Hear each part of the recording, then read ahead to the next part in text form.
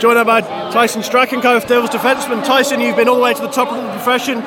Where does tonight rank for you? It's, I don't know, hard to put into words, obviously. I mean, we all have professional goals and everything, and we want to get to the highest level, but there's no replacement for winning. So, especially this kind of atmosphere, I don't know if you guys have been to many games over there. You know, this is a pretty cool atmosphere and a really awesome thing to do.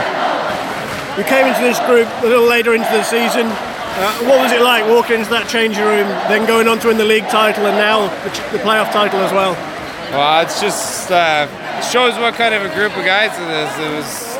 Felt welcome from day one, and I don't know how many months it is now. I'm not a quick math genius, but yeah, it's just like I said, to win, there's no replacement for winning. So to come in, and it's just a great group. I've just had an absolute blast, and cap it off, you know, there's only one team that finishes with a win, so that's great. Well, congratulations, Tyson. Enjoy the evening. Thank you, guys.